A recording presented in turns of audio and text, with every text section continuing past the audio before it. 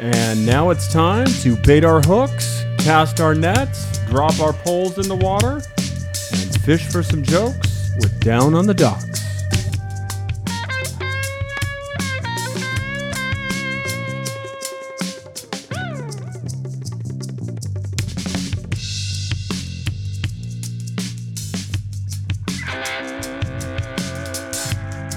Well. Welcome to episode 59 of Down on the Docks. My name's Chris Neff. I'm joined as always by my co-host and partner, Dave Serra. How are you, buddy? Sup, pussies? Oh, so we're doing this, huh? We're doing it, dude. A lot of people are already commenting on your new I already opener. got the emoji from Retard Sexual Blowtorch. The mushroom stamp of approval is there. It's happening. Well, some people are saying it's a statement that you're making between every episode. It's Sure. not a question. So I'm going to allow it for now. Is that a statement or a question? That's like what fucking Tom Likas used to say back in the day. Hey, what's up, Tom? Is that a statement or a question? Blow me up, Tom. Blow me up, Tom. And he flushes him. I wish we had a flush noise. That's a good one. We'll work on that. Maybe when we get a bigger sponsor. Not to say that we're not happy with our current sponsor. Guys, thank you for your positive support of Beanie Mania. Yeah, I actually got a lot of random requests from people because of it. So Not did requests, I. but like DMs, just like, So did oh I. my You know how many God, people so fun. sent me DMs of pictures of Beanie Babies saying, I got hey, this, bro. what do you think my collection's worth? They were like, They want you to appraise it. well, no, they were like, I got a Princess die. One person was like, what do you think my die's worth? $8.99. And I'm like, $5, bro. Yeah, We've been over this. What does the ain't- tag say? I don't remember. That's what I'm saying. That's the price. The point is, the shit is not worth shit. Correct. Okay? And There's literally 4 Beanie Babies that are worth anything. I looked a little more into it. Oh, you afterwards. did? Yeah. well, because that episode's so popular, and I told you there were multiple documentaries, I've decided this week's episode is another Beanie Baby documentary called Beanie Mania. No. We're not watching it. No, we're not doing another Beanie. I'm walking off set right now. Come on, dude. Beanie Mania, Beanie Babies, Right. just scratch the surface. Right. This documentary is going to take it to another No, level. man. So I Not can't do it? happening. Nah, dude. We're going to do something else. All right. Well, luckily, I'm putting my foot down. Luckily, I do have another Oh, thank project God. in my back pocket. Oh, thank God. So I'll probably do that alone by myself on my Patreon. Not our Patreon. Not our Patreon. On your Patreon. On my Patreon. After this episode, hey, Dave, how do you set up a Patreon? Pretty accurate. Of course, if you're new to the podcast, please find us on Twitter at Down on the Docks, and then Instagram, Down on the Docks Pod. And then, of course, if you want to send us an email, you can find us at downonthedocks@gmail.com. Now, Dave, why do we do the podcast? Fucking pussy. Okay. Dave, what is the point of this podcast? Pussy and weed. If you've never listened, can you explain to our listeners what this podcast format is? Yes, Chris listens to the podcast. Nobody listens to the podcast.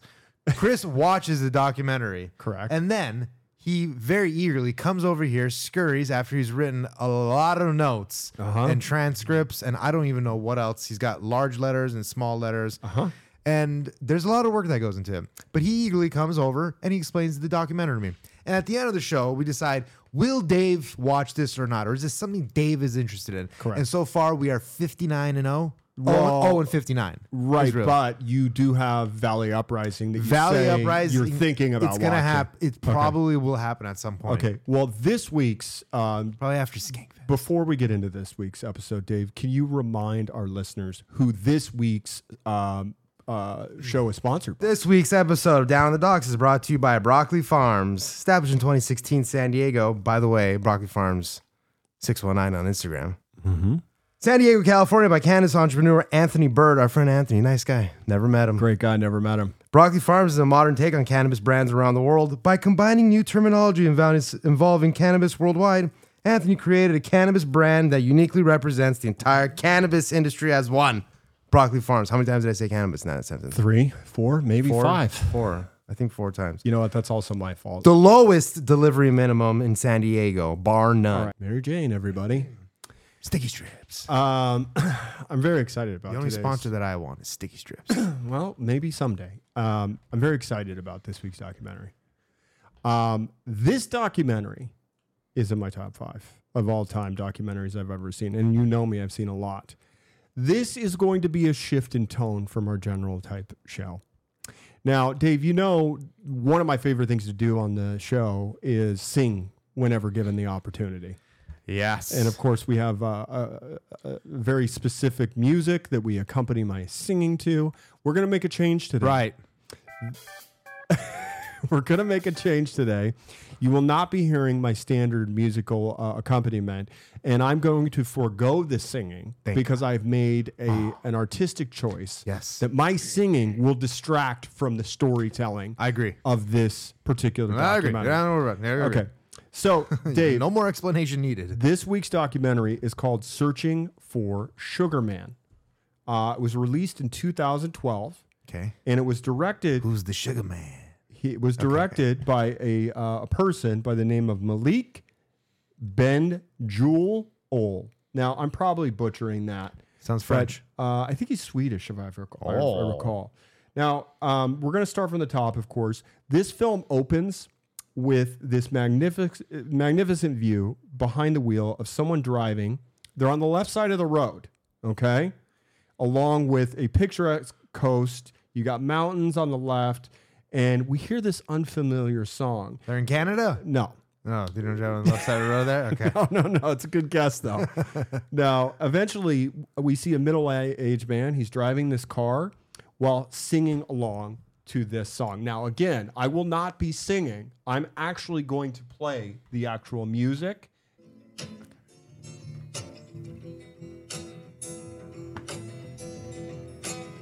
Sugar man, won't you hurry? 'Cause I'm tired of these scenes.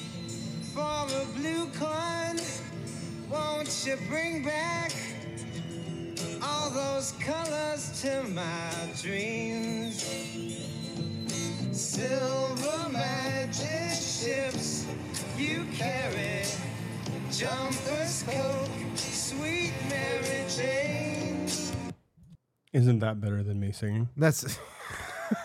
I got into that, dude. Jumpers, coke, oh, stop. Mary Jane. By the way... who sings that?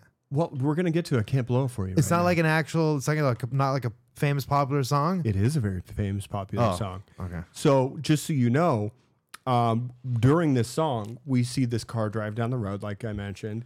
But now we see ocean on one side, okay? Okay. And remember, it's a left-handed driver. So where could they be, Dave? Wait. Say it one more time. Excuse me, right-handed driver. The driver's on the right side. Driver's on the right side. Right. We see mountains on the left, and then Mountains of course, on the left. ocean on the right. Ocean's on the Only right. so many places where it's right side drive. South Africa. Very good. You nailed it. You got it. I was just thinking of Cape Horn still. It is. It's Wow, the Cape, is it bro. really? Yes, Wow. you nailed it. I've been fucking thinking about Cape Horn for like forever. We're going to dude. talk about some horn in this episode. Yeah, we got the horn ski. So again, what you just heard is what I consider to be amazing folk music. Yes. The thing that really struck out to me Beautiful when I song. first heard this song, which is called Sugar Man, by the way, is the line, silver magic ships you carry, jumpers, coke, sweet Mary Jane. Now, I'd never heard the term jumper before, but I'm assuming that's like a black beauty, like an upper. I mean, What's doesn't Black Beauty? like Speed. Oh, That's what they called it back in the Never took day. Speed. Give me a black beauty. is it a pill? Speed? Typically back pills? in the day before like meth. Yeah, I know. People did pills. I remember the Speed. episode. I'm so excited. Remember when Jessie Spano took up, or she was taking like Oh, no on dose Saved or by some the shit? Bell. On Yeah, Saved by yeah. the Bell. I'm so scared. So anyway, back in the day, they were called uppers or black beauties. My mom used to tell me this, but I'd never heard the term jumper. So that's going to be my Mary new. used to party with the cool mom kid. partied. Party with the lewds. By the way, do you know what Skittles are? Because as long as we're going to take a quick segue on drugs before we get into the podcast, I used to date a drug addict. Okay, Great. And I've dated many drug addicts. But My exes have dated drug addicts too. well, she said she was sober during the time. Drug addict is me. I've actually met her in a program because I was trying to get sober at the time. So in the early 2000s, didn't work Yeah, obviously. trying to be a pussy. So anyway, she would do Skittles. What are those? Well, it's DXM or DXM. It's Never heard. okay. So back in the day, the Allman Brothers, they used to do what are called what is it called? Coracidin pills, and they're for high blood pressure, but also like if you have a headache or some shit, you can still buy them at CVS. Okay. But the point is, if you take a whole tray of these, Okay. you're gonna be flying. I feel a little itchy. Yeah. But if you take a tray, Yeah. you're just gone. Oh, and it's boy. like you're tripping. Yeah. And she would come over and I'm like, you're on the DXM again, aren't you? And she was like, yeah, I fell off the wagon. So she would trip on DXM. But back in the so day, weird. they called them Skittles. Anyway, but it just made me think of jumpers because I've never heard the term jumper as an upper. And I Yeah. really like that. I like it. It's pretty cool. Pass Little me, jump skis. pass me a jump. Let me get a little jumperoo, dude. So It's like anyway. bump, jump. Let's get into this. I need So a gump. as we mentioned, you nailed it. We are in Cape Town. And the man driving down the road, his name is Stephen Sugar Siegerman. Now, he's a record shop owner in South Africa. And he says, I actually got my name from the song Oh that my we're God. listening to. I just thought of something. What's that? Putting cocaine on a record while it spins and then just doing it in the whole circle. Oh my God. I'm doing that. Well, Stephen says when he was in the Army, they used to You don't got to move. they It moves for you. Sorry, go on. I know how it works. He says when he was in the Army, they used to mispronounce his last name, Siegerman, as Sugarman. And then one day they just started calling me Sugar, and that became my nickname. Well, it's 40 years since this LP called Cold Fact by Rodriguez was released. So that's who you were listening to at the top of the show. Rodriguez. Singer-songwriter by the name of Rodriguez. Wow. Well, he says, in South Africa, it was a hugely popular album. Yeah. It was one of the biggest albums of the day. But the thing was, we didn't know who this guy was. All of the rock stars, we had all their information, but this guy, there was nothing. And when we found out he committed CIA plant. well, they found out he committed suicide. Aw. Yeah. How? Well, we're going to get to that. Piece of article of ladies' clothing? He set himself alight on Those are my shoes down stage. there. Sorry, go on. He set himself alight. Here's the thing. Yeah. The words are a little different because he's South African. The South African. So I was debating, should I do South African accents? But then South there's too many South Africans, and I can't do different South I've just African met a voices. guy in the Discord from South Africa. Okay. Let's go. Anyway, he says he set himself alight on stage and burnt to death in front of the audience. Whoa. Yeah. It was the most Was he on DMX or whatever it's called? Coracidin pills? Yeah. It was the most incredible thing. Holy shit. It wasn't just a suicide. It was probably It was the a most martyring. grotesque suicide in rock history. Now, as you know, this was the 60s. Whoa. There were a lot of Buddhists that did wild. this shit during the Yeah. Vietnam War. In protest of like something Yeah. good. And they were already Buddhists. Yeah. Like they have already ascended to like, well, presumably. I mean, I guess not the ones that make kids suck their tongues like the Dalai Lama. Oh, I forgot Like the about Dalai that. Lamskis. He had a bad day. It's a bad day. But they children are different over there. Children are slaves basically over there. But anyway, I could see how, this would have been a popular way to go at the time. So anyway, What? What do you mean? well, the Buddhists made it popular. It was the Vietnam War, There's man. like one guy who made No. it popular. There were right, many right. people that lit themselves on fire. That's in protest. wild, dude. Yeah. That's in itself seems like some MK Ultra shit. Well, it probably was. I mean, it goes against all your like killing. Oh my god. It's got to be just a brutal way They to actually go. say. I mean, I don't know how they would know who Yeah. they are. Yeah, the people that survived it. I mean, they say that lighting yourself on fire is a easier way to go than drowning. That's not true. I've They say heard. that it goes that like you're. Well, I know you. We actually debated about this one Yeah. time where I heard one thing. I think it was either Dr. Drew or something like that. Yeah. That was like most likely what happens is if you douse yourself with and you light yourself on fire, like you probably go into shock very quickly. And like you won't so even you can't even you don't feel it. shit. Yeah, but the thing with drowning is people say that it's a euphoric feeling once the equilibrium, water part, the spazzing out. Yeah. Once you're dead and the drugs get released into Well, your no, head. your brain's still going. Yeah, Correct. your brain's still going a little Correct. But bit. then you get that injection of whatever. And then that's why all the movies are like that. And then you get like Dude, saved. have you ever seen somebody drown and not drown peacefully in a movie Yeah. once they actually go under? It's kind of erotic. I never thought about it like that because you're not really seeing them flail underneath. You're just seeing the top and the calmness of it sometimes. Dude, Well, like the shark, the guy that got bit by the shark. It was crazy. it's time for a title card. We see All right. the title of the movie come up. It's called Searching for Sugar Man. Now, we hear a very dramatic instrumental music begin playing, and very, very cool 3D puzzle-like graphics merge to form a striking night shot of Detroit, Michigan. We hear thunder, we hear lightning and pouring rain. And then it kind of changes into a sepia tone pencil sketch of Detroit in the late 60s. So we're going to go to Detroit, USA, 1968. Now, Dave, Detroit, of course, is famous for a very particular style of music, right? Which is called... Yes. Detroit. Okay, hold on. Detroit rock music. What am I answering here? It's a particular type of Detroit music? It's called Motown. Oh, Motown. I had no idea that came from Detroit. Yep. I would have thought Chicago. Nope, it's Motown. Chi-Town. Oh, Chi-Town is Chicago. Fuck. It is indeed. Why is it called Motown? By the way, I dated a girl. And how do you spell it? M-O-W?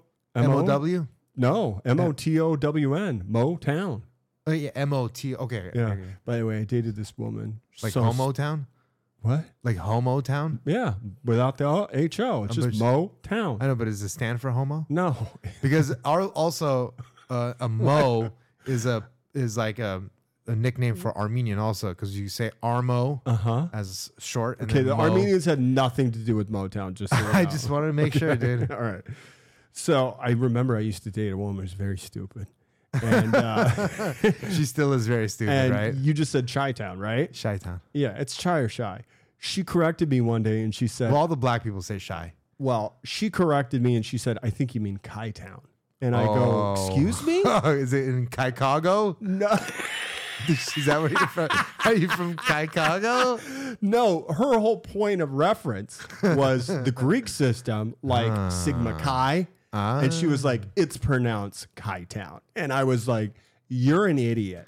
Why did she come to that conclusion? Well, that's how you would. How do you pronounce it in Greek. but how do you spell Chi? CHI, like Sigma. Oh, is it Chi. really? Yeah. Oh. But you know, obviously, That's an insufferable bitch. yeah. How about that? We made it maybe 8 months. Yeah. Okay. Anyway, time to meet a man named Dennis Coffey. Well, we learned he was the co-producer of Rodriguez's. Names, dude. They just end up on documentaries somehow. Just name your fucking son Josh Rhino or something like just name. Oh, Rhino. That I makes mean, sense. just saying. Like, Yeah. it doesn't have to make sense. Like, you just name just like your last name is Coffey. You're the one that tells me he said that says, "Are we going to keep doing 2-hour podcasts?" And you wonder why they're 2 hours. I do interrupt a lot. And it's starting to bleed over into my regular life. I'm starting to like interrupt in meetings at work and shit. Yeah, and people are like, "Dude, can we just Shut get the through this fuck up. presentation?" I know. Yeah. All right, back to Dennis Coffey. He co-produced Rodriguez's first album, which was entitled Cold Fact. That's where you heard Sugar Man from at the top of the show. Well, we learned he's worked with Marvin Gaye, Stevie Wonder, The Temptations, The Supremes, Gladys Knight, Ringo Starr, The Four Tops, Wilson Pickett. He has recordings with these people? Yeah, have you ever heard of any He of has those recordings people? with Yes. them. Okay. Have you heard of any of those I people? know everybody that you mentioned Okay. almost, except for maybe one or two. Which one didn't you know? Read them again. Marvin Gaye, I know Marvin Gaye. Stevie Wonder, Of course. The Temptations. Know them. The females, right? Temptations. Were they wasn't there a group of female backup singers? Those were the Supremes with God Diana damn Ross. it, you're right. Okay, the Temptations. So were there 4 men? Yes. 4 men. Okay. Gladys Knight. Gladys Knight. I got to brush up on my. Okay. Is Gladys Knight black? Yes. Okay. Ringo Starr. I know Ringo. Is Who the was he? Drummer for the Beatles. Okay. The second best drummer of the band. Okay. The Four Tops. That one I haven't heard Okay, of. they're like the Temptations, 4 black guys as well. I wonder why they didn't make And it. then Wilson Pickett. I like the 4 bottoms. Okay, so he says the first time that I remember actually recognizing him is Mike Theodore called me one day on the phone, and he said, I have this artist I want you to come see with me. This guy's name is Rodriguez. He's working down by the Detroit River. When there's a bar down there, down by the wharf, let's see him tonight. I think you're going to love him. So that night, we pull up, and it's in this isolated part of Detroit, right on the side of the Detroit River. And you could see the mist in the air coming off the river. We could feel it. We went inside and we walked in. We could hear behind us the sound of the freighters as they're going down the river. And I felt like I was walking into a Sherlock Holmes novel. And you walk out of the mist and you go into this place and it's full of smoke. So there's more mist inside. Well, we meet the gentleman he's talking about, Mike Theodore. And Mike says, well, first of all, Mike co-produced Rodriguez's album we're talking about, Cold Fact. He said, boom, we're in there. It's a wall of smoke, beer all over the place, peanut shells. It's a mess. And then suddenly you hear the strumming sound. Strumming and batting the guitar. And you ever notice when musicians do that? Yeah, from My Name Is Mon. My name is mine. No, that's called a bass instrument. I know it's a bass, but it's still the same shit. Hold on one second. I've always wanted to do this. Okay. I've always wanted to do this. My name is mine. Okay, right, so that's Les Claypool. Yes. From Primus. Genius. He is a genius. No. What a lot of singer-songwriters will do is they keep the beat by actually tapping on the guitar in between strumming. The fucking... Yeah, so he's hitting the side of the guitar. Have you ever seen Rodrigo y Gabriela? No. They're this brother and sister guitar duo that fucking are nuts. And they do all that fucking clicking with the hands. I think I have. Yes, you have that one song, Diablo. Yes. Dude, it's so good. Yes, I know who you're talking about. Fucking so good. Well, anyway, he says, I hear this strumming and batting of the guitar, and then I heard this voice, and it was a very strange voice. Well, Dennis says, we walked through the smoke, and I looked there, and in the far corner, I could see the shadow of a man, but I couldn't see his face. And I said, what's the deal? So we got a little closer, and Mike says, well, we get there up close, and he's standing and playing on stage with his back to us. So all you see is his back, and he's in the corner, and he's singing, and it had this ethereal feeling to it. Foggy, foghorn, smoke so thick you couldn't see through it. And then here's this voice. Now, Dave, I don't know if you know this. The greatest band of all time, of course, is who? I, for some reason, want to say you think The Doors. You're correct. But I'm going to say System of a Down. Okay. You're so fucking brutal about everything.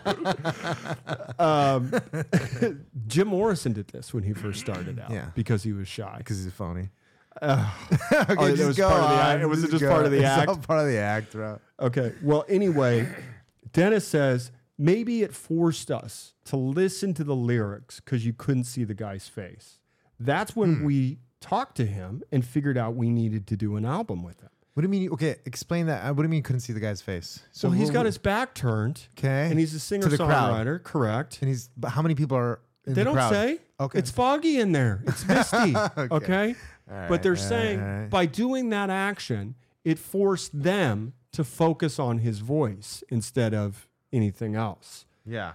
Well, they say, we got to do an album with this guy. And Dennis says the only writer that I had heard of that time period was maybe Bob Dylan that was writing this well. Bobby Dills, dude. Yeah. Dude. Johnny's in the basement mixing up the medicine. I'm on the pavement thinking about the government.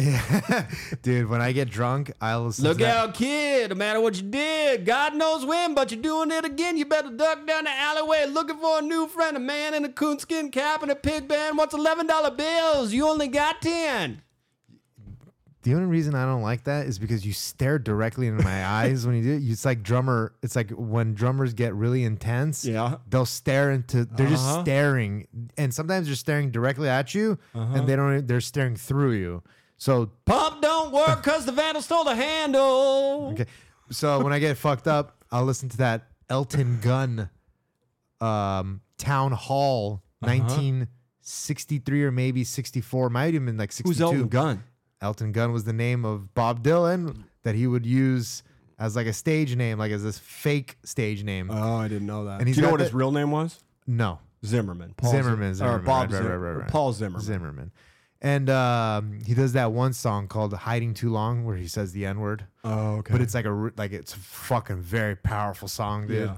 And I think he might have recorded it one time, but he really only played it like a once or twice live ever. Well, I fucking really do good not though, dude. disagree with. It's called "Hiding Too Long." I don't disagree with Coffey's statement because I've been listening since rewatching this documentary to all of Rodriguez's work. Yeah. He only has 2 albums, Right. and Elston Gunn, sorry. it's just brilliant. Some of these lyrics, and we're going to share them with you here Right. In just a bit. Great. By the way, do you know what Dylan song I was just doing?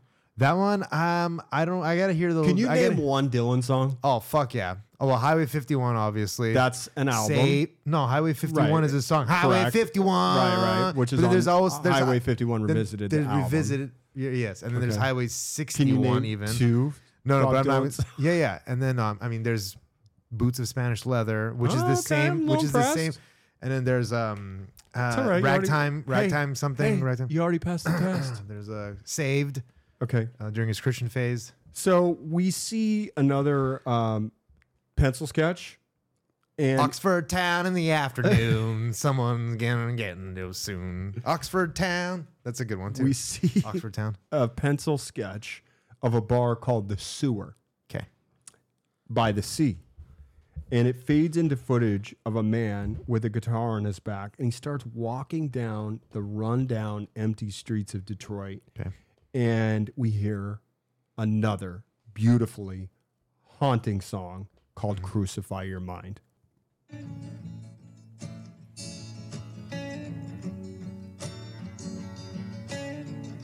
Crucify Your Mind.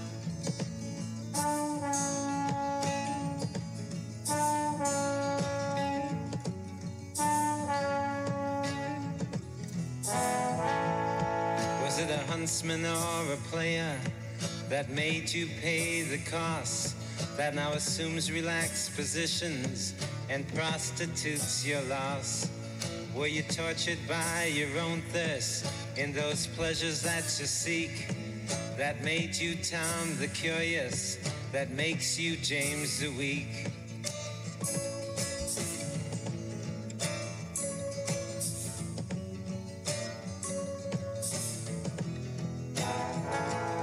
And you claim you got something going,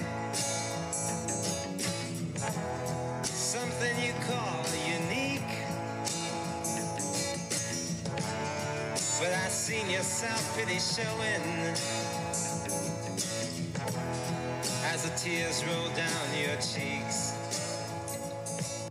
Wow, that's pretty fucking good. I Telling mean, you, did I you hear the feel like- Dylan-esque vibe there? You know, you were saying that, and I couldn't help but think it was more of I forget the guy's name. He's this guy who's saying "Without You," the originals, Harry Nilsson. Oh, Harry Nilsson. Yeah, originally wrote "We Can't Live Without You." Yeah. By the which way, I didn't did know you that. know Harry Nilsson was I can't leave. I can't leave. Did Did you know he was only a studio musician? I didn't know anything about him until There's I a couple docs on him, which reminds me we will now cover. yeah. He had a very, very interesting career. Was he like a druggie? Oh yeah. Okay. He's the one that He partied looks like with, a dark. He looks like a buddy. dark dude. He's the one that had the famous Last Weekend with John Lennon when John and Yoko split up, and they were hanging out at the Troubadour, drinking brandy Alexander's, which of course is what, Dave? I don't know. It's brandy and milk. Really? I used to drink That sounds like a British thing. It is. I went through a phase when I would be like, "Give me a brandy Alexander." Do they drink gin and milk also? I don't know about that. Dude, because I'm telling you, like I think that's like an English thing to drink milk with your alcohol, with certain alcohols. Oh, it definitely is. But we Maybe they heartburn? called them milkshakes back in the day when we would drink them. But I remember I went through a phase drinking them when I found out John Lennon and Harry Nilsson went on a bender and all they drank was Brandy Alexander's. I mean, I imagine it's similar to some kind of like it's one of those like White Russian kind of. It's pretty light and refreshing, to be honest. But anyway, Nielsen's story is amazing. It has to be brandy. Or can it be whiskey? No, it's Brandy Alexander. Only Brandy Alexander. I mean, you could have a special. I type guess of you brandy? could have a whiskey Alexander. Okay, But I know a Brandy Alexander. I thought Alexander was the brand of the brandy. Okay, I wasn't sure. The point is, Nielsen, he was known for not playing live. So he would go in and record these albums. Yeah. And it's interesting because there are comics that do this too.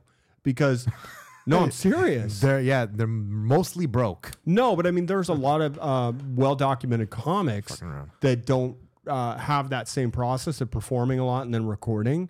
Right. They just go record albums and then not tour. It does happen every now and then. So anyway, let's get back to the show. Seinfeld sounds like a guy that would do that. Probably. Seinfeld He tours. He gets out there. He gets those fucking Shabbats. Well, he's probably trying to scope out 17-year-olds in the front row. Big fucking titted 16-year-olds, dude. Where's his Me Too? He's too rich for Me Too. Buddy, he was before Me Too. It didn't exist back then. Back in the 90s, you could just go 17-year-old and people were cool with it. Plus, New York's pretty. Yeah, whatever. Pretty low age. Anyway, let's meet a man by the name of Dan DiMaggio. Now, he's a bartender at the brewery. And he describes Rodriguez as a wandering spirit that just kind of floated around the city. And sometimes I might catch him on the corner. And Detroit's got its share of burned out, desolate areas. And I would occasionally see him far away from the brewery. And I wondered... And it just added to this mythology of him. Like, what is he doing? You know, what does he do? I heard he did roofing, or as they call it, roofing, some construction work. Oh, that kind of roofing. Yeah. They meant roofing. No. Roofing. And he goes, I think that's how he got his money at the time. He was just, and I say this with love and respect. I just thought I didn't think he was much more than a homeless person. He was just some drifter. He just had one fucking name. Yeah. It's kind of hard to like. Well, he didn't even know if he had a home. He thought he went from like shelter to shelter. Well, Dennis comes back and he says, you got to remember in the 70s, Detroit was a really hard place. And he's like, it still is a hard place. Yeah. I don't know when it was like, it feels like only like 5 years where Detroit was good. It was, when it was good was in after the war. Because had, so from like the 50s to the Sure. You had the Rust Belt in the suburbs. You had high-paying jobs in manufacturing, but now Motor City. Now it's lots of decay, lots of ruined houses. Tim Allen. Real poverty exists. Yeah. And those are the streets. No more Wilsons. That Rodriguez considered his natural habitat. Yeah.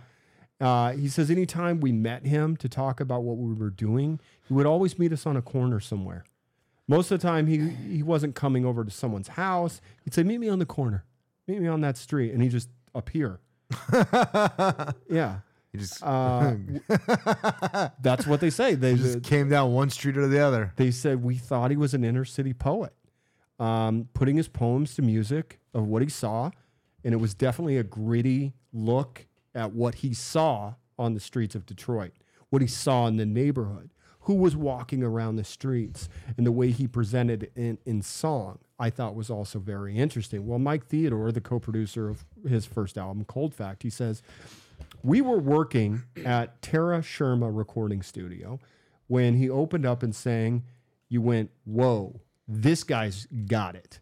Rodriguez at that time had all the machinery in place. Big names, big money behind it. The circumstances were right. So why didn't he make it? That's the big question today that still haunts me. Did he get enough promotion? Did he perform enough? Was he too political? Was there this or was there that? Should it have been, going on stage in a green shirt instead of an orange shirt?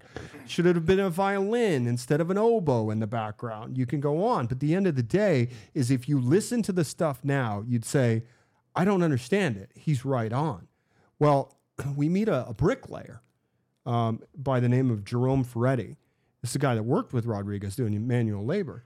He said, I only heard him play once. In one of the songs, that he had on his album, it was called The Sugar Man. Was it Sugar Man? Is that the name of the song? I knew that guy, The Sugar Man, and his name was Volkswagen Char. Volkswagen Frank. That was his name. Okay. And he lived right around the corner. So And he's not a Rodriguez at all. no, he's talking about the Sugar Man that Rodriguez I was sang. talking about, Yeah, you go and get a little sugar. Yeah, if you know what I mean. That's what he bug says. shug. Yeah, well, probably smack. Oh. I'm guessing. What exactly is smack? Heroin. Okay.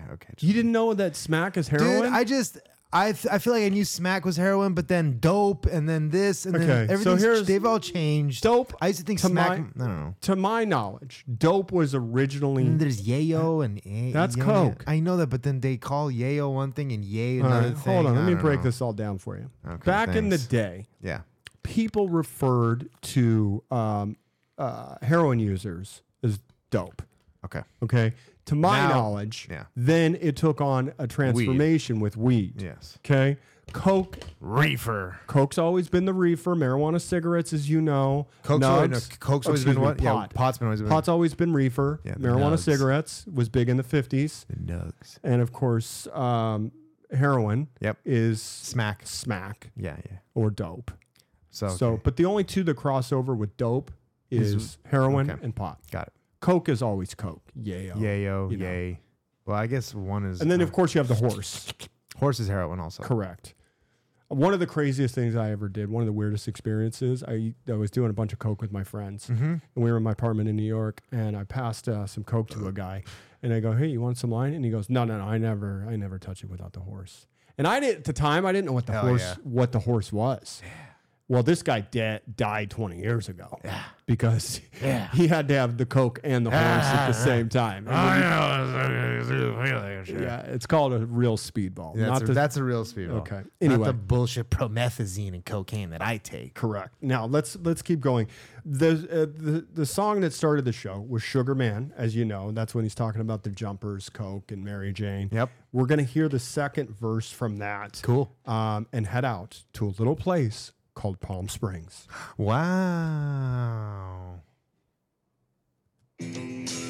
Sugar man met a false friend on a lonely, dusty road.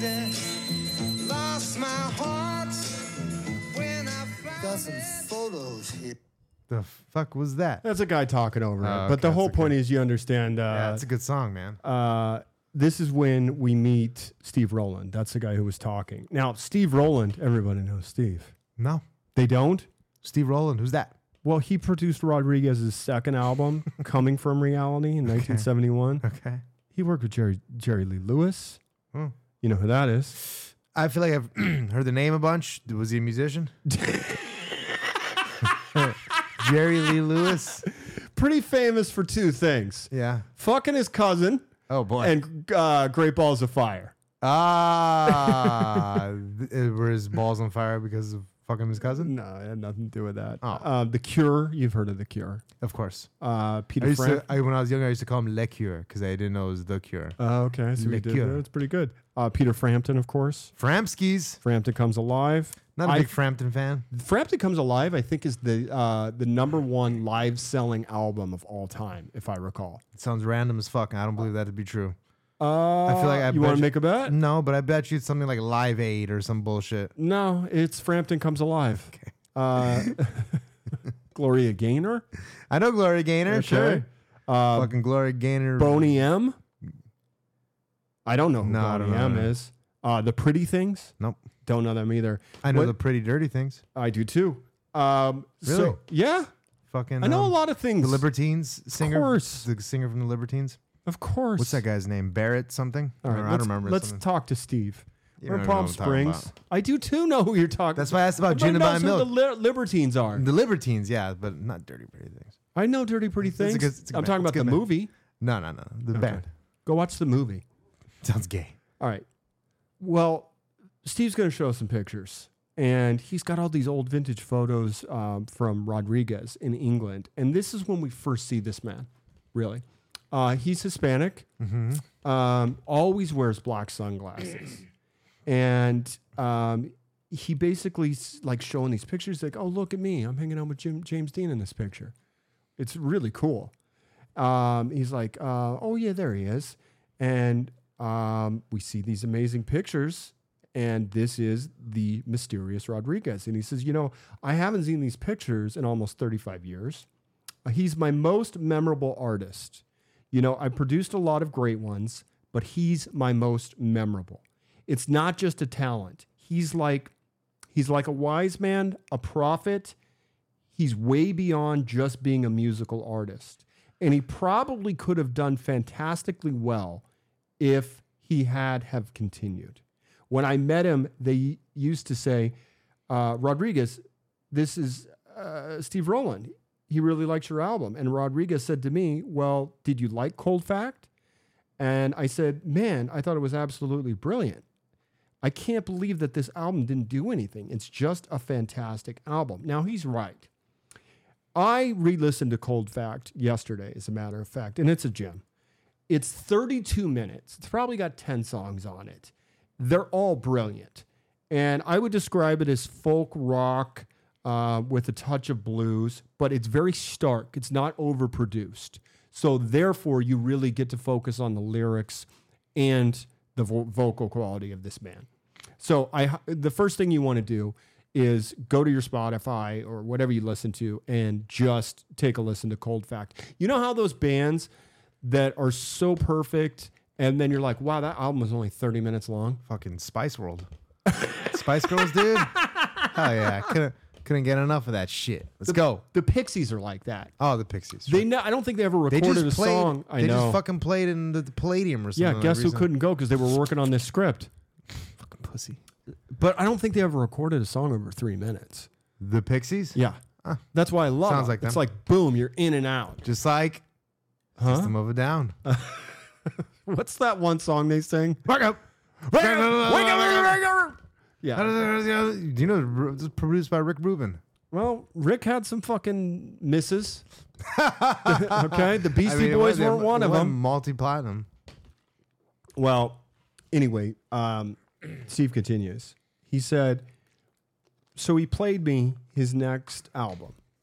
And in those days, it was a cassette. So he handed me a cassette, and he had demos, and the album was called Coming From Reality. And I said, wow, man, this has got to be a smash. It does have my favorite Rodriguez song on it. It's called Cause, and we'll hear it later. He says, these songs are amazing, and they're different from the others, but they're great songs. And he says a couple of them were so sad. There's one in there that's an absolute killer. You see the pain on this man's face as he's talking about how this music has affected him. It's the saddest song, and he's laughing because he's almost like trying to comfort himself by laughing. And he says, but it's the saddest song I've ever heard. And it's a very simple song. Hang on, I want to play this. So if you don't mind, I am going to cue up this song.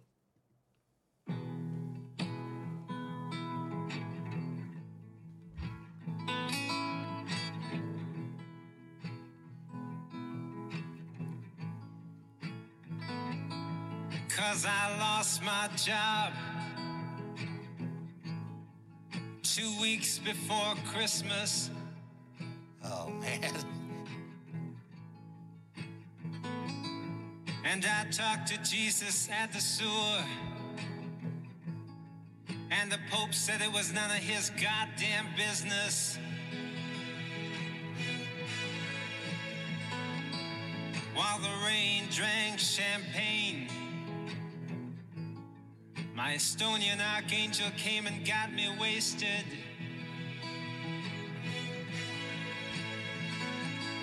Cause the sweetest kiss I ever got is the one I've never tasted. That had a lot more Dylan, more Dylan in it. Did it give you chills? Yeah, I get a little chilly with that. I like that. Yeah, I get Some good chills lyrics. whenever I hear that song. That's a good, nice little ditty. Well, the interesting thing is, But like the melodies and everything, it just seems to fit. But it seems familiar, but not. And I don't know. Like, here's what's interesting. I don't know, How it's- do we not know the story of this amazing artist that lit himself on fire on stage and committed suicide. That's fucking crazy. How did this go? That's fucking crazy. For so long without people knowing about it. So I mean, it's like that band Strawberry something. Strawberry Alarm Clock. Strawberry Incense and Peppermint. That Dude, song. That fucking just that band Strawberry Alarm Clock.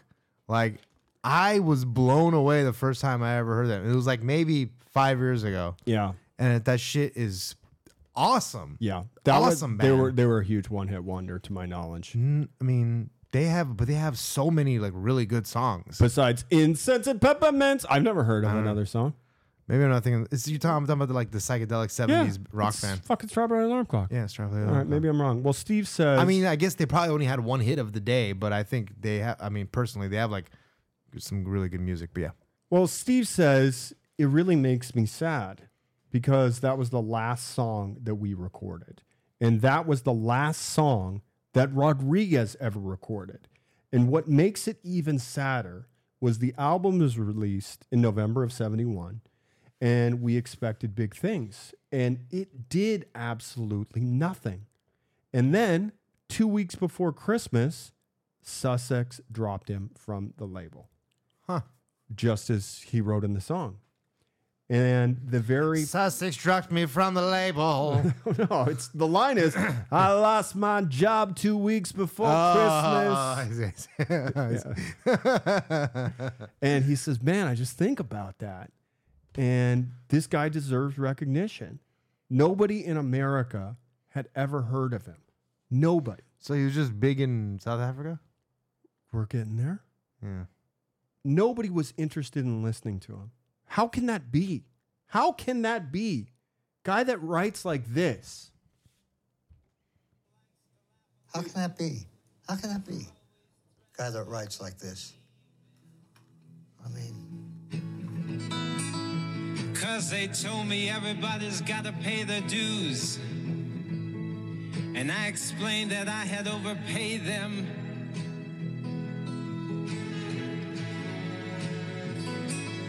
Cause the smell of her perfume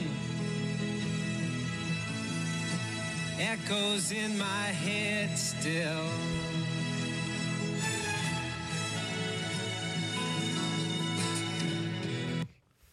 Pretty powerful good, man. stuff. Great stuff. Yeah, so... That did sound more Dylan-esque. Well, and there's a thing that I don't know if I already mentioned this. We see the album cover from... Even the style sort of it. We see the album cover coming from Reality. It's his front porch in his house in Detroit. And it's not a pretty place. Obviously. No, I know, but it's just like, this is as real as shit gets. Yeah, he's like, this is who musician. Yeah, it's just amazing to me. Yeah. Well, it's time to go to Cape Town, South Africa. We see a storefront for Mabu vinyl and footage of customers sifting through vinyl records in crates as we hear Rodriguez's I Wonder.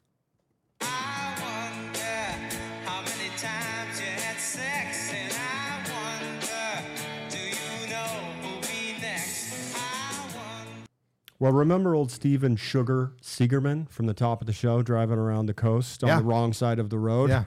On the wrong side of the car. Around the horn. Well, this is his record store. Sweet. And he says it's still a bit of a mystery how that first copy of Cold Fact actually got to South Africa. But one of the stories I heard is that there was an American girl. And she, now, what year is this happening? This is late 60s, because I want to say Cold Fact was 69 or 70 that it got released. Okay. Maybe 68? I think it was 68. Well, just say it was 68. Okay. Go with that. That's fine. But his theory is there was an American woman that was in South Africa to visit her boyfriend. No. And she brought a copy of the record. Yeah. And her and him and their friends, they really liked it. And they went out to try and buy it, but they couldn't find it anywhere.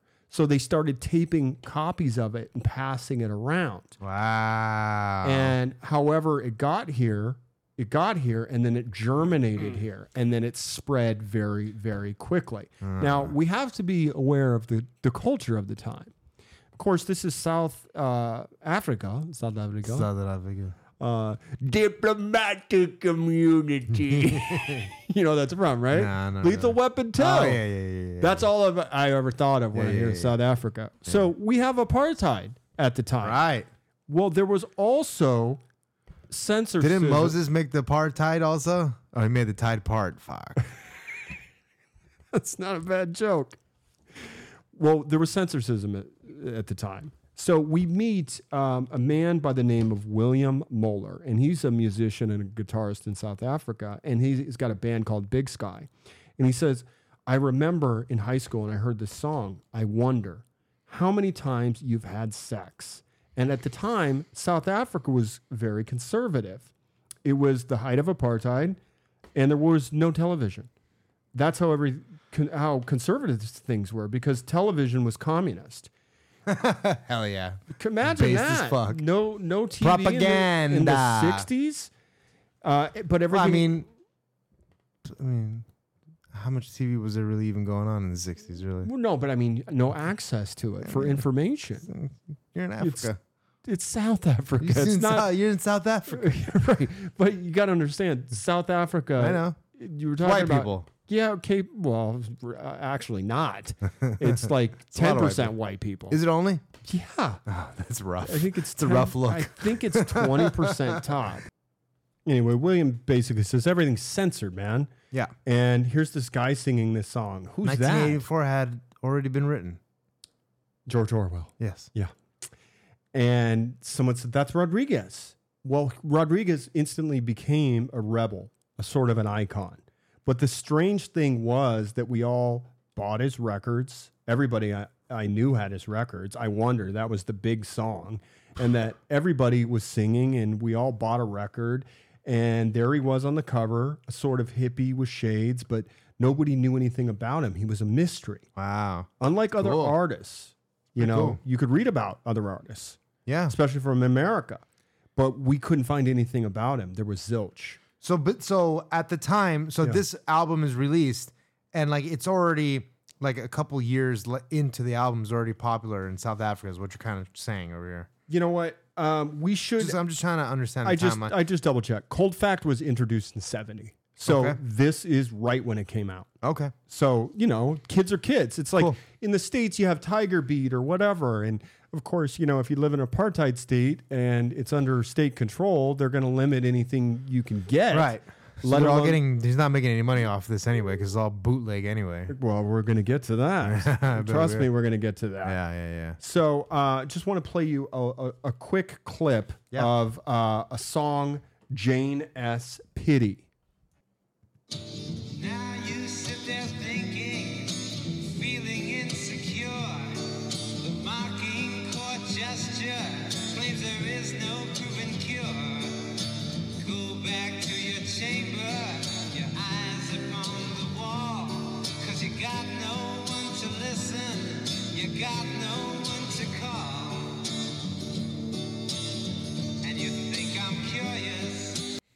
Well, record store owner Steven Sugar Seegerman, he says the album was exceptionally popular.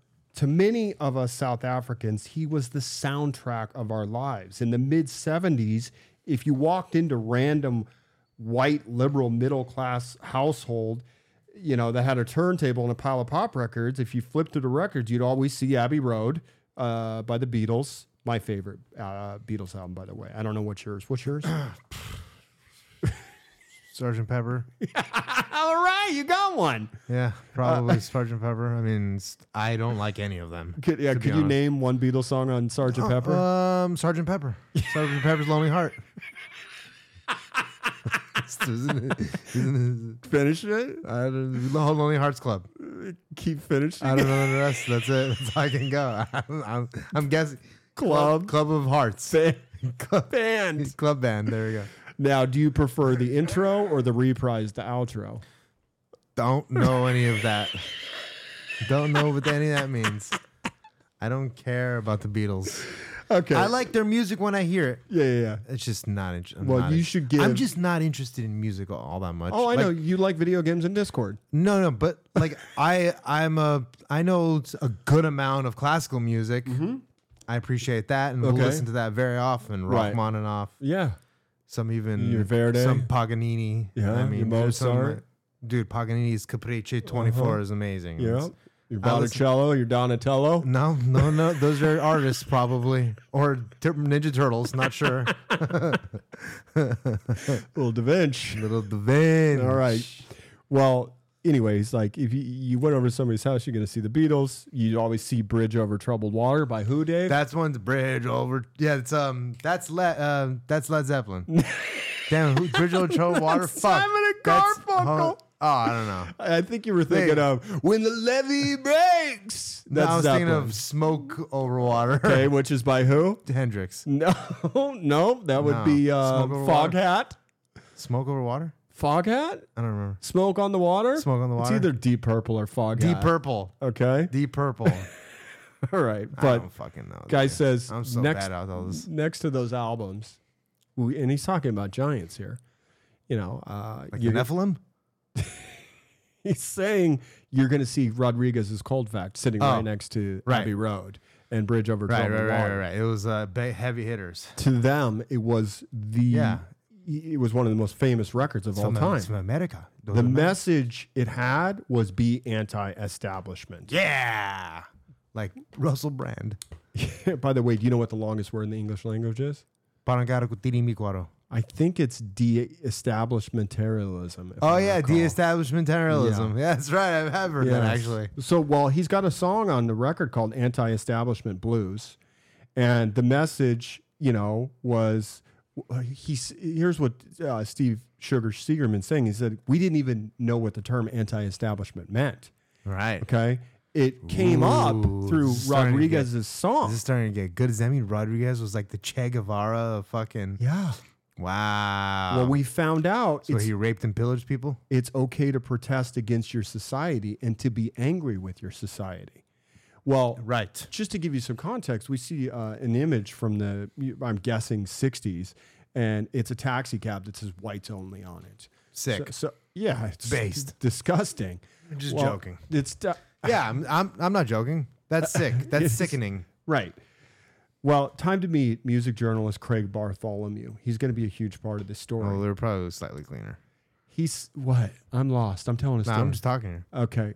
He says because we lived in a society where every means was used to prevent apartheid from, coming to an end, this album somehow had in it lyrics that almost set us free as oppressed peoples. Aw. Any revolution needs an anthem. Like, imagine listening to that if you're a government official and being like, we have to put a stop to this crazy fucking music right The problem now. is we didn't we didn't import it because everything's controlled. yeah. So how did it get out there? Yeah. And then that guy's going to get killed because Well, the record store owner. Craig says every. Some Crystal Nacht. I see what you did there. Christ- Do you want to explain it for the Kristallnacht. listeners? That's when the Germans went Yeah. around and Correct. fucking up all the Jewish. Is that the night of like 1,000 knives? Yeah, I don't know, but I know that they went around. That night was like, so what does it mean? It means breaking glass or something like that. Yes. We just went around and fucking up Jewish Yes. businesses. Correct. Well, anyway, Craig says any revolution needs an anthem. And in South Africa, Cold Fact was the album that gave people permission to free their minds and to start thinking differently. So I'm going to share a couple verses from a song Rodriguez wrote called This Is Not a Song, It's an Outburst, or The Establishment Blues. The mayor hides the crime rates, councilwoman hesitates, public gets irate, but forgets the vote date. The system's gonna fall soon to an angry young tune, and that's a concrete cold fact. Now that sounded like Dylan. You took the words right out of my mouth. I mean, even Dylan had like he would do the rambling where he's like doesn't sound like he's exactly on pace. Look out, kid. No matter what you did. No, whatever. That screams Dylan, to dude. me. Yeah. Well, Steven says it may seem strange that South African record companies didn't do more to try and track Rodriguez down.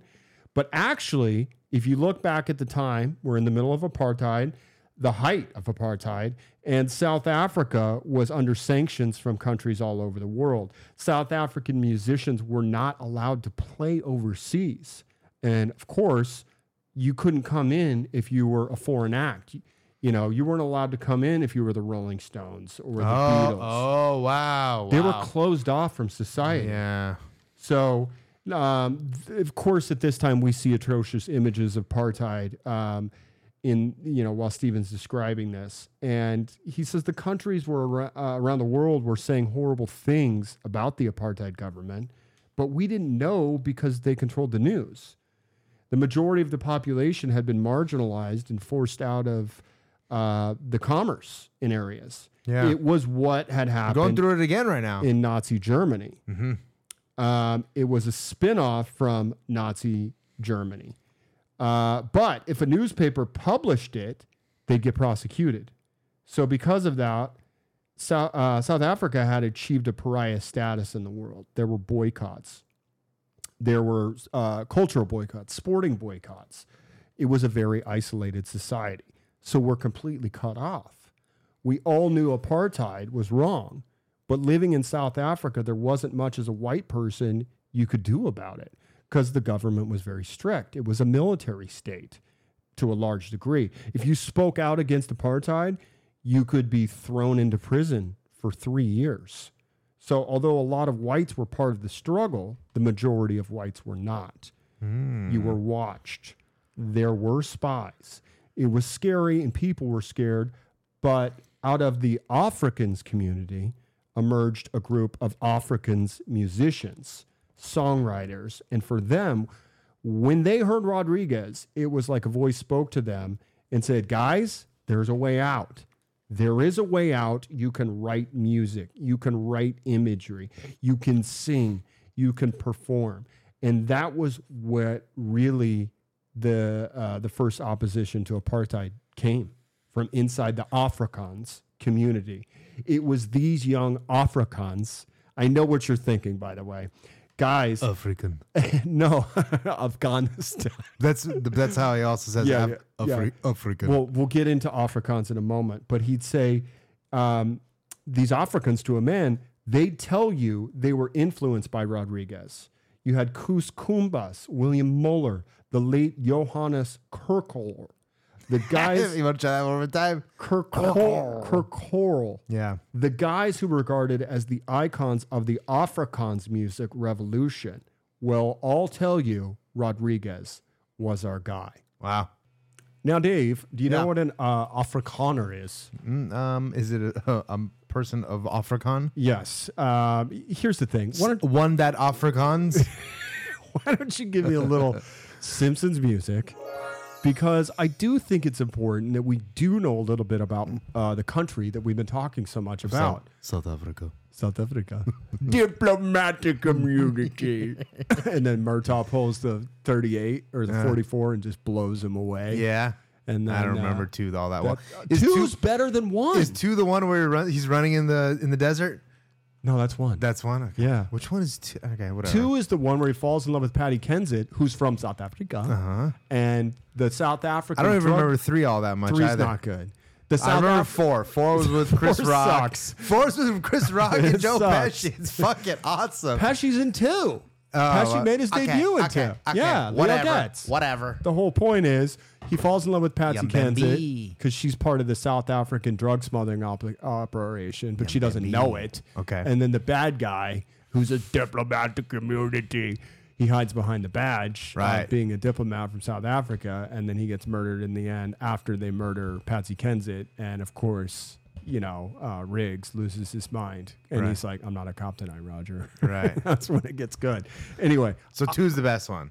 The 1 and 2 are right next to each other for me. It's very rare that a sequel lives up to the original, but they're so tight. Ah, man. Ace Ventura, not when nature calls us.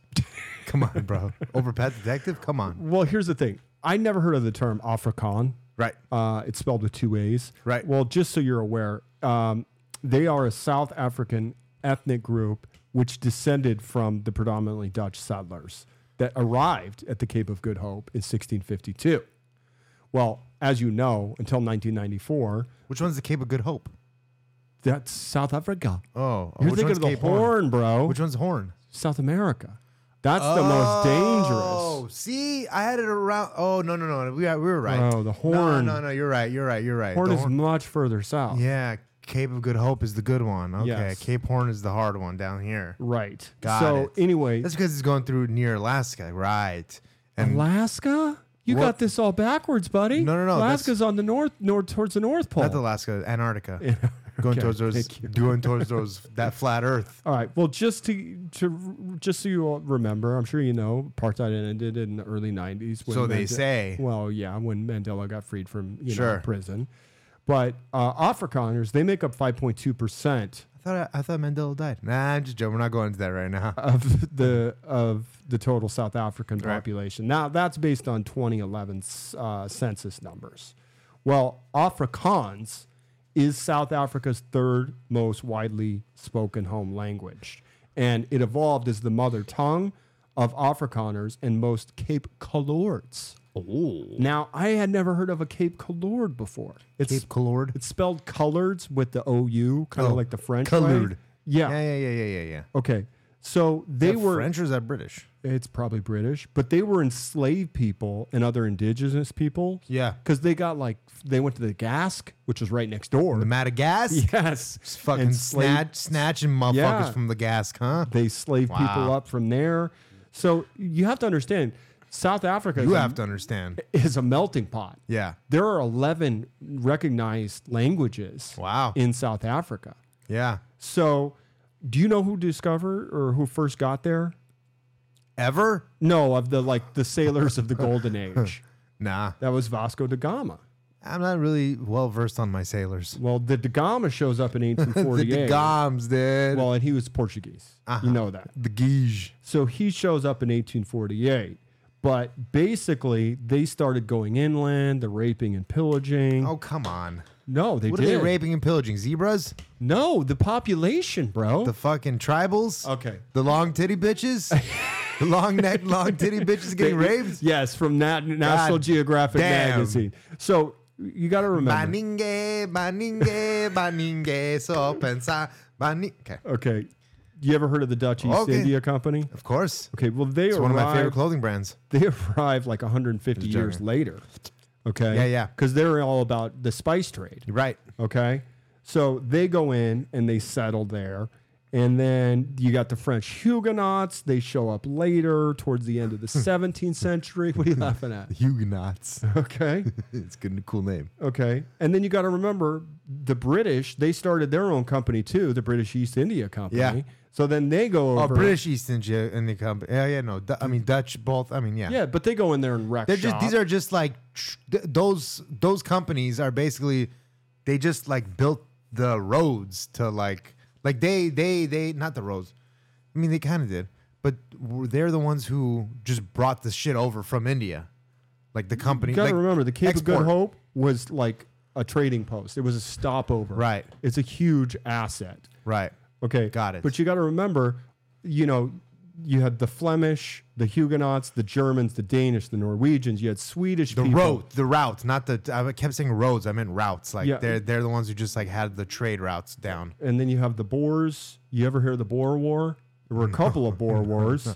I don't know. I saw these two boars fighting outside of a bar one night. Okay.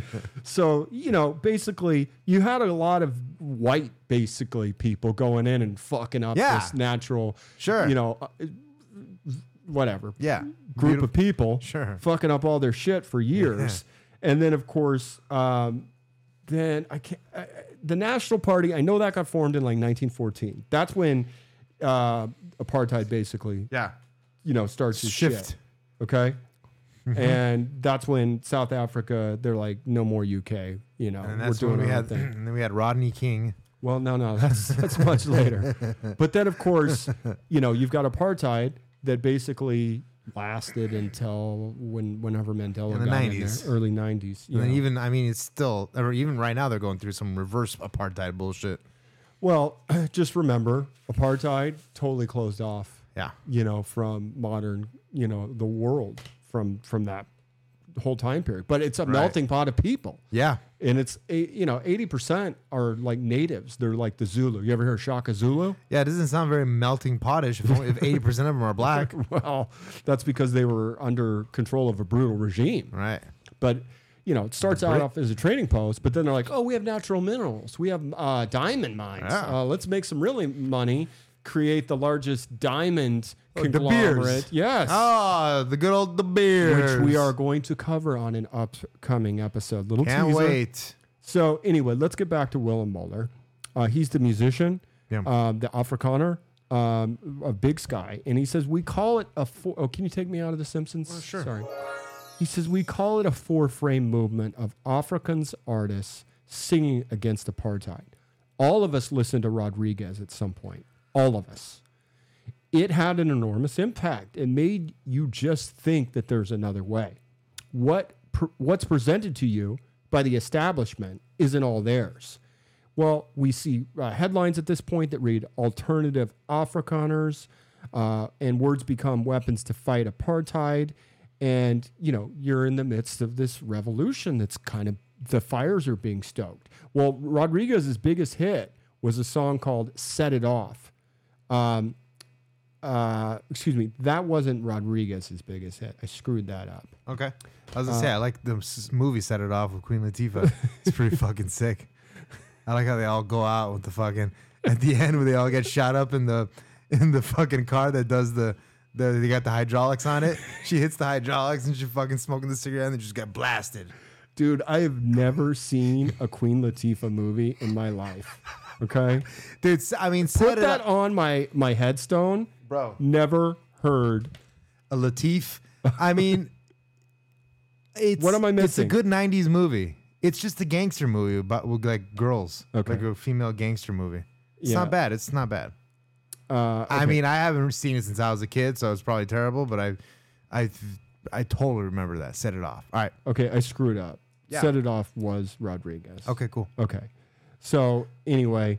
I'm glad we got my Queen Latifah fucking Simpsons episode in. Well, this is when P.W. Botha was president, and he's a real bad guy. And when he came on TV, he used to talk like, that. And this song said, switch it off. Just switch off the TV.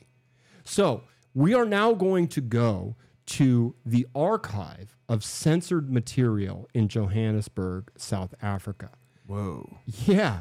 So for more context on this, Context. I got my South Afrikaans. African mixed up. Context. It's a vault Yeah. that held all of the censored Like material. an actual vault? Mm-hmm. It's like Yeah. pressurized. Well, yeah. It's, I mean, I'm just joking. No, it's not like that high pressurized. tech. It's not like the Vatican. All right. Yeah. So, but they have all this material that's been archived and censored by the South African government. And the interviewer in the film says to the woman that works there, she says, so what lines do you think were the lines that they had a problem with? Well, we meet a woman named Elise Osman, and she's a former apartheid activist. And she says, gee whiz, it's all of them. Sugar man, won't you hurry? Because I'm tired of these scenes. For a blue coin, won't you bring back all those colors to my dreams? The most difficult one is probably silver magic ships. You carry jumpers, Coke, and Mary Jane. Back to the jumpers, bro. Yeah. They didn't want people talking this kind of trash. Yeah. Well, he says, well, what is that? And he goes, she's like, I'm going to leave that up to you. And he's like, well, is it drugs? And she says, it's certainly drugs. It's And certainly drugs. During the apartheid years, it was just impossible to play it. Yeah. Well, he's like, well, what happened if you played it? She's like, well, you couldn't. I'd like to show you why. Right here we have Firing Squad. right here we have the album, the vinyl, and the back of the sleeve. If you'll notice, it says there's a sticker that says "Avoid." But when you open the album and take it out from the sleeve, you would notice there, and she holds the record kind of at an angle, Okay. and you can see that particular song is scratched out. No. Wow. So, yeah, and they used a tool so that disc jockeys couldn't play it. Wow. Well, we also meet Steve M. Harris, and that's Rodriguez's former South African label boss. And he says most of the tracks were on the ban list at SABC. I'm assuming that's South African Broadcasting Company. and they ran the broadcast industry completely. There weren't any independent radio stations or TV stations. Obviously, when the word got out, it just made the record more desirable. Or maybe it's broadcasting censors. Maybe. Yeah. You know, it's like having something banned. You're 16, 17, and you've got something that's banned. It's absolutely perfect. That's awesome. It's like my copy of Mein Kampf. Okay. So I want to play you a little bit from Can't Get Away, 1971, which is his second album. In rock and roll USA, in the shadow of the tallest building, I vowed I would break away. Listen to the Sunday actors, but all they would ever say, that you can't get away from it.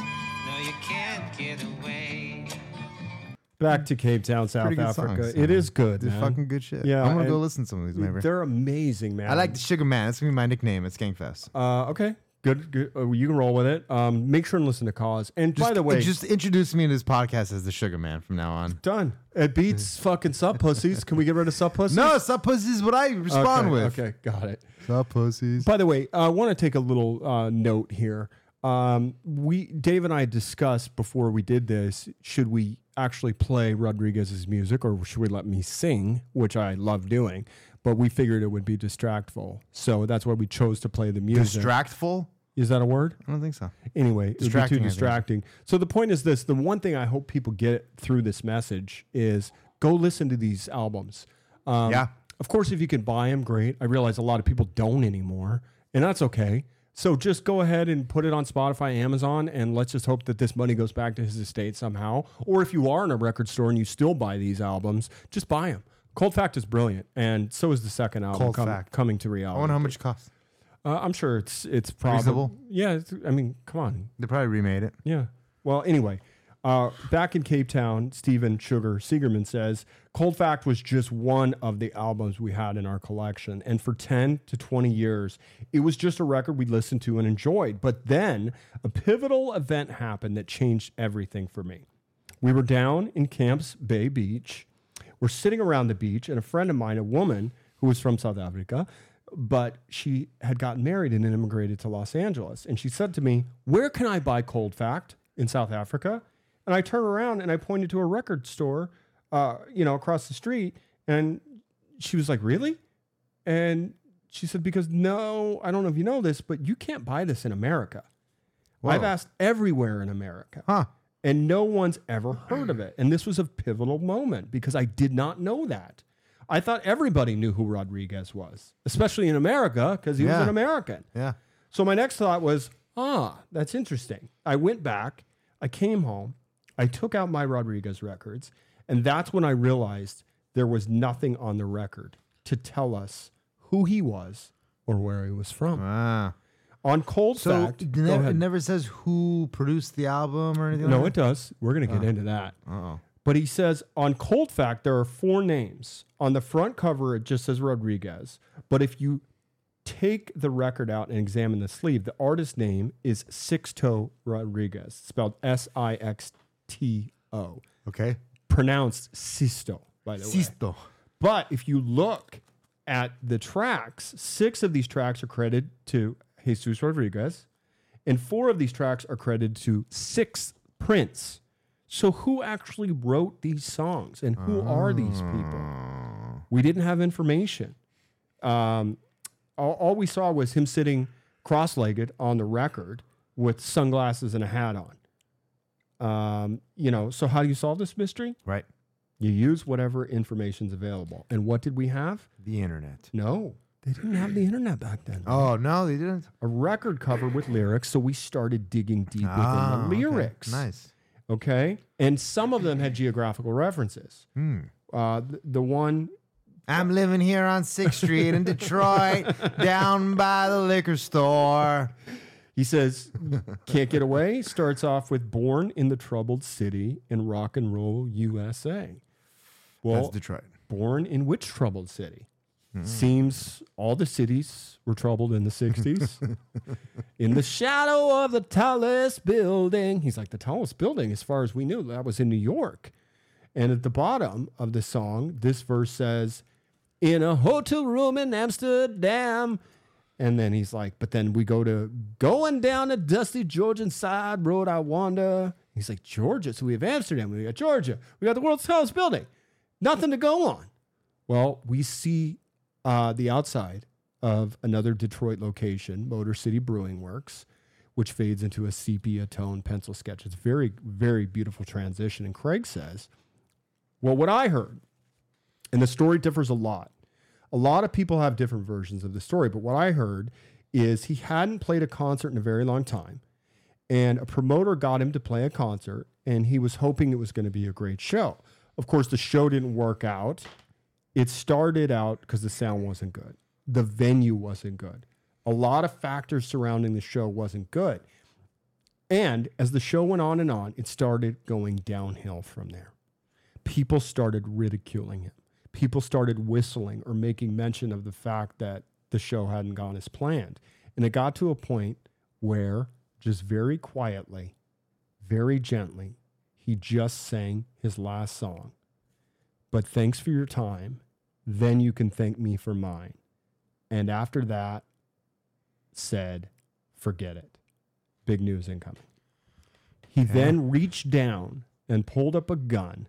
Oh, shit. And pulled the trigger. And that was the dramatic, very dramatic ending to what was actually a non-career. Well, we pulled the trigger. Assuming he just shot himself. Himself? Yeah. Rodrigo? Yeah. They thought he'd burned in a fire on stage. Remember? Yeah. But they have this information that he actually shot himself. What? Don't say how. Well, we see a headline from Cape News, and it says, Superstars Suicides. Well, Steven says in 96, the South African record, this is 96, the South African record label released Rodriguez's second album, Coming From Reality. Now, remember, this was originally released in 71. Right. Comes out on CD for the first time in South Africa, though. Wow. And because they thought I knew a lot about him, they asked if I would co-write the liner notes. All those 20-year-olds are now 40. Yeah. But they go to Steven Sugar Seegerman to write the liner notes because they know he's a huge fan. Mm-hmm. And he says, I did, and I'll read some of it to you. They start off by saying, if ever there is an air of intrigue and mystery around a pop artist, it is around the artist known as Rodriguez.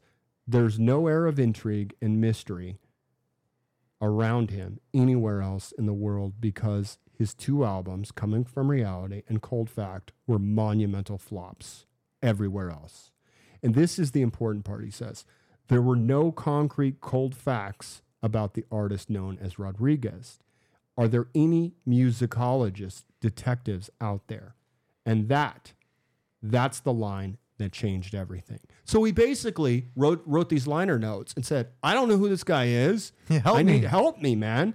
Well, Craig says, I started searching for Rodriguez when a few of us were sitting around in the Army, and somebody said, how did Rodriguez die? And just a coincidence at the time, I was looking for subject matter to write an article. And I remember having 5 points on a piece of paper, and they were the following. Look for the lost South African Elvis record. Find the antenna of Radio Freedom. Look for Sean Phillips. Find out how Rodriguez died. Find out how Sun City really works. Any of these would be... that's it. Sorry. Yeah, those 5. I was about to say. No, I had a note in there that I just, I'm not perfect, Dave.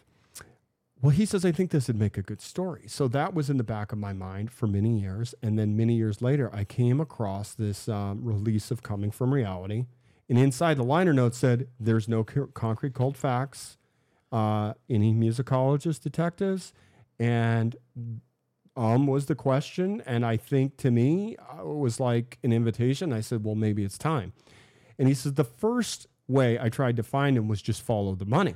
Normally you follow the money. That's how you get to the bottom of anything. Yeah. But where do this guy had to go to the masonry place and the carpenter and the fucking But he says, but what happens to Dead Men's Money? I'm astounded no one knew anything about him. And it was reminiscent of how bad the music industry was. They're renowned, of course, for ripping people off. And it is one thing if they had said to me, oh, yeah, just send the money to X place or Y or whatever. But they just kept on being very vague. And in fact, when I put some pressure on somebody, I got an address and I called, and I can't remember if I spoke to someone or left a message, but when I called the next day, the number had been changed.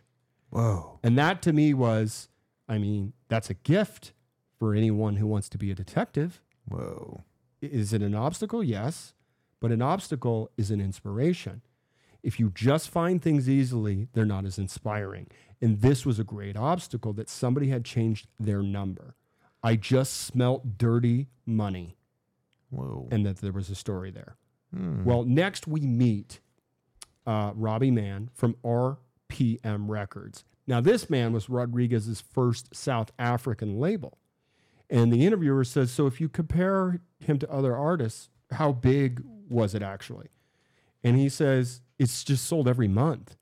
And every party you went to, everybody played it. And you'd hear the album at least once. I don't think I could even think of how many albums he sold here because it's a long period of time. And he's like, what could be probable?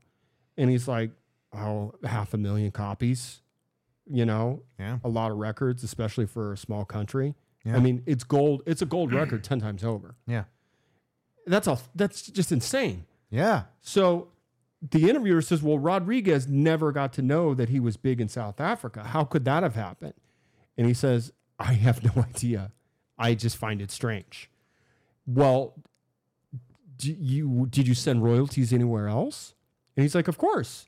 We sent royalties. We sent them to A&M Records and an old label that was A&M Sussex. Whether they had a partnership, whatever they had, I don't know. So my suggestion is if you could find whoever the person was who owned Sussex Records, then you'll find out what happened to the money. And he's like, well, this is really weird, don't you think? And he's like, it's very strange, very strange. Well, next, the interviewer finds Steve Harris, who was the Teal True Tone label, which was the label for his second South African label. And he says, how popular was the album? Was he famous? Like the Rolling Stones or the greatest band of all time, The Doors? He doesn't say the greatest band part. Yeah, System of a Down. He says The Doors, though. And he says he was much bigger than the Rolling Stones. Wow. Absolutely at the time. Yeah. And he says, when you released the record, did you try and contact him? And he says, no, not at all. Because at the time, the legend was, here was an artist. This was like Jimi Hendrix. With Jimi Hendrix catalogs, you got to understand, if you just got Jimi Hendrix and you got the license for this territory, you're obviously not going to try and get a hold of Jimi Hendrix because he's dead. And he's like, well, but who did you pay the royalties to? And he's like, to Sussex Music. And then the interviewer says, to Clarence? And he's like, yes. Well, to Sussex Music, which is his company. Well, Craig says, so I start making a diagram. I write down the whole path of the trail. I'm trying to work it out. All the various touch points, the record companies, the people that had dealings with Rodriguez and his album. And I make this whole document. So I found out there were 3 record companies in South Africa that had released Rodriguez's records. Now, they break it down in a little chart. In 71, it's A&M Records, which is the LP. And then in 91, it goes to CD on Teal True Tone. And then in 2002, PT Music for a CD. Well, he says finally discovering that led to a record company in America. It was a company that had been signing Rodriguez and creating his first album called Sussex. I then did research on Sussex, and that led me to discover who the owner of Sussex Records was, a man named Clarence Avant. Clarence Avant had been head of Motown, one of the most prestigious jobs to have in the record company industry. So I tracked him down, but I kept getting closed doors. I couldn't get a hold of him. Now, They do note that Sussex Records was founded in 1969 and it folded in 75. But they get an interview with Clarence.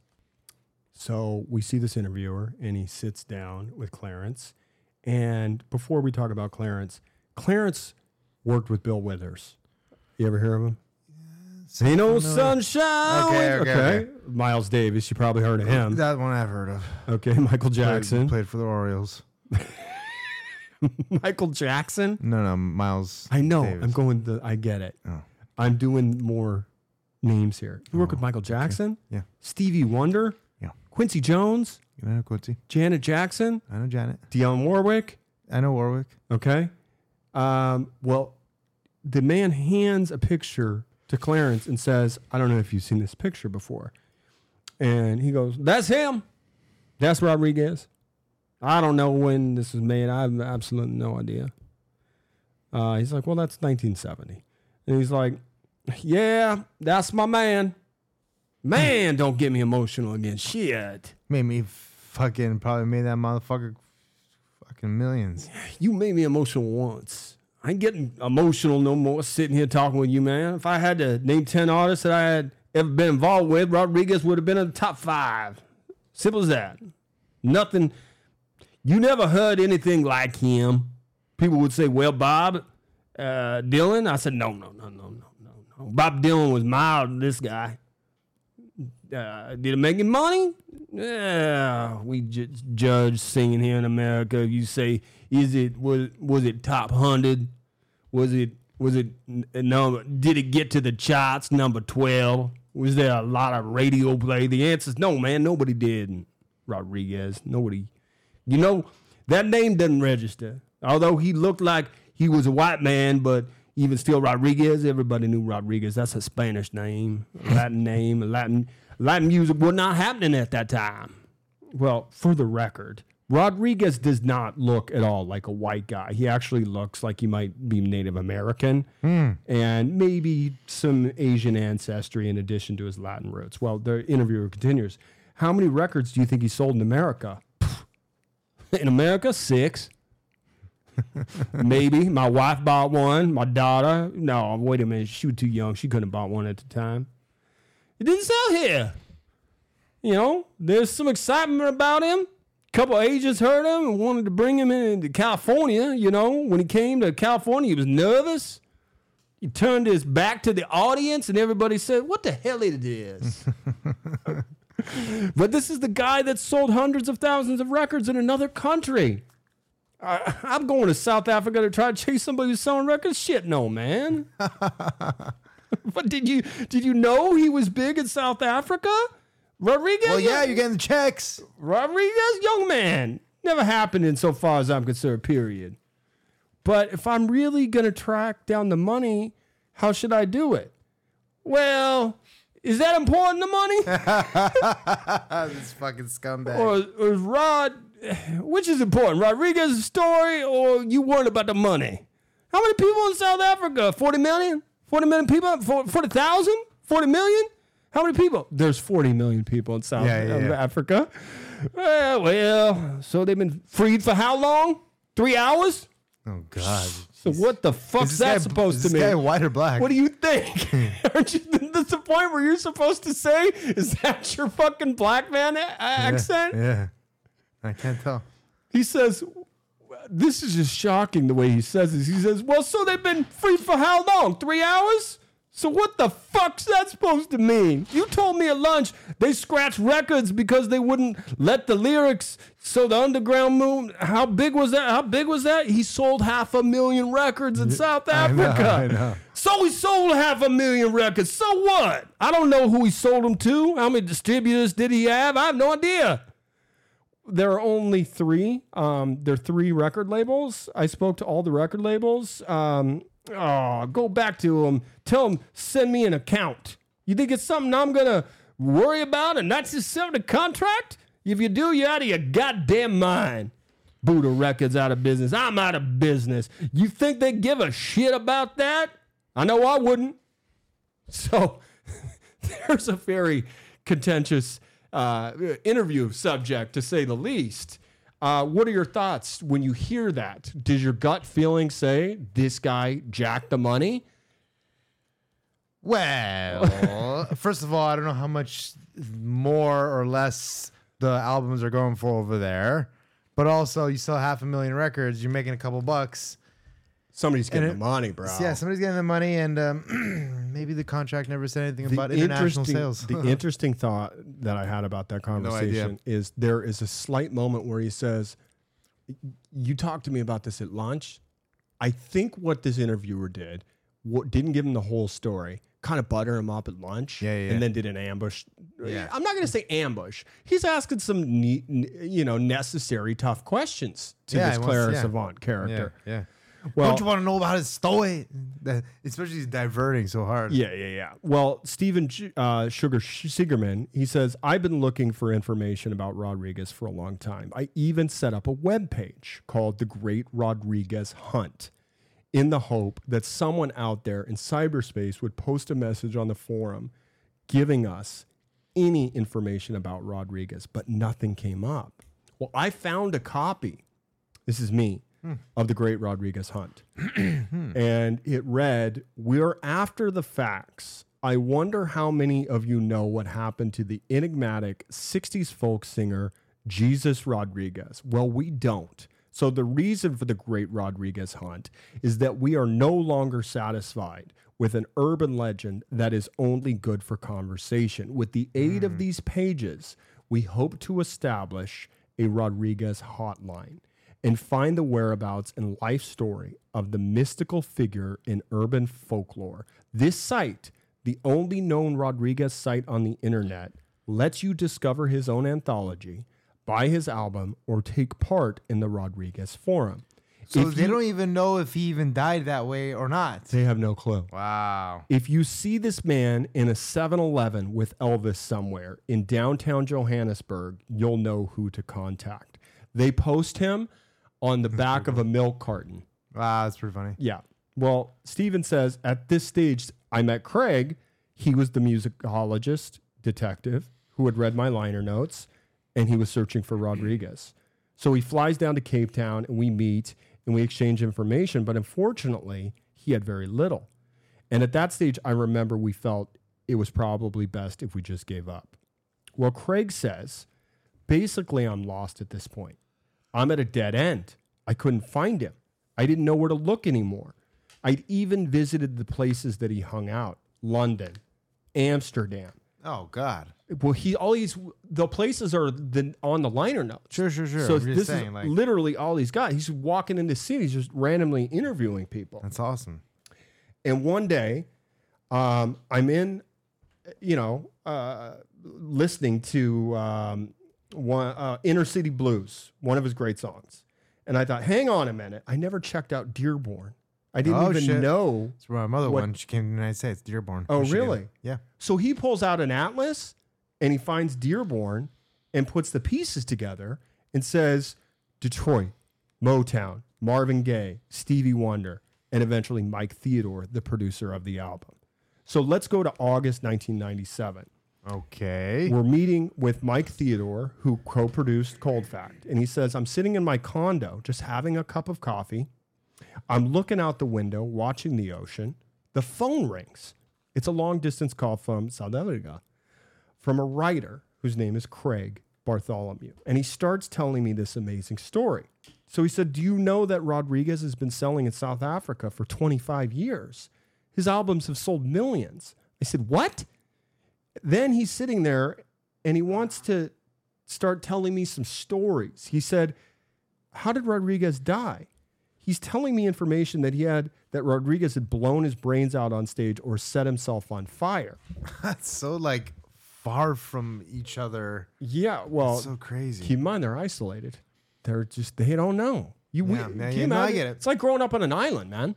So Craig says, I had 100 questions I wanted to ask. I was just hoping I could get all my questions in, Why did he write this lyric?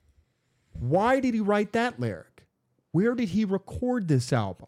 Where did he record that album? And we got to talking. And I asked him a lot of questions, and it was amazing. it was a roller coaster ride of questions and answers. And it was a euphoric moment of just having finally broken through and discovered something.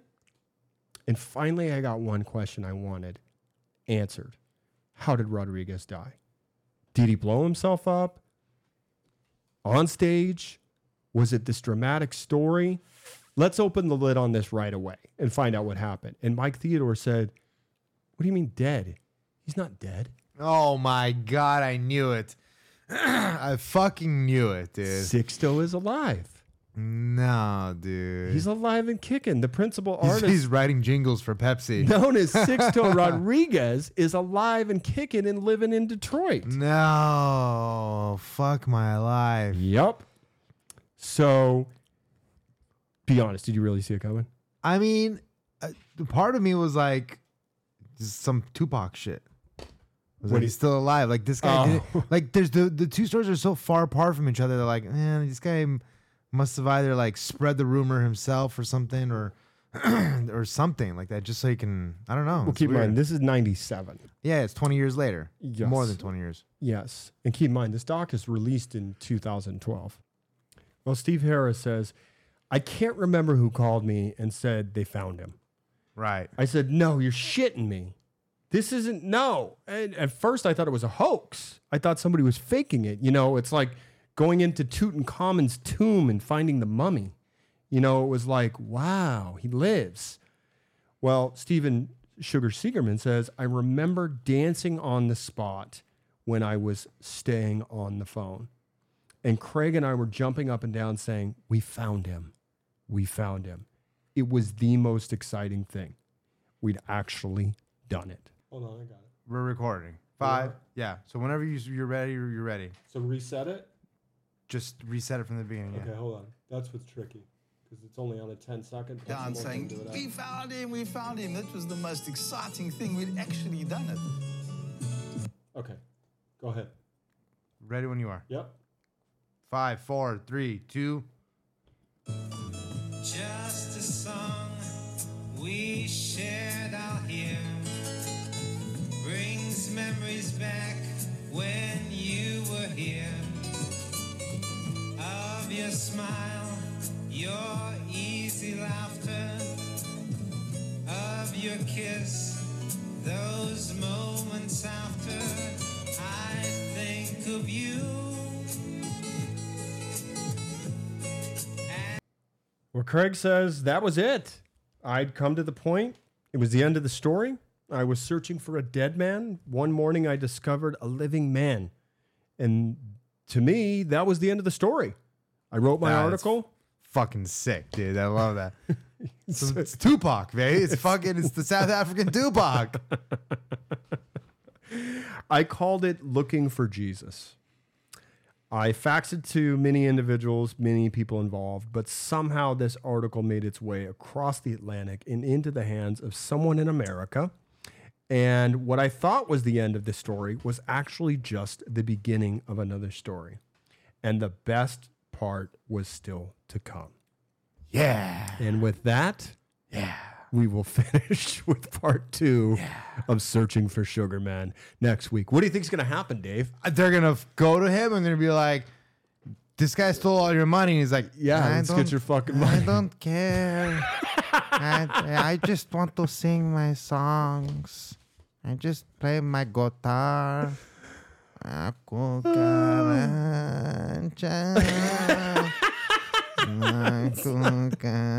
I think you might be stereotyping. Slowpoke Rodriguez. I'm not stereotyping anything. Looney Tunes is.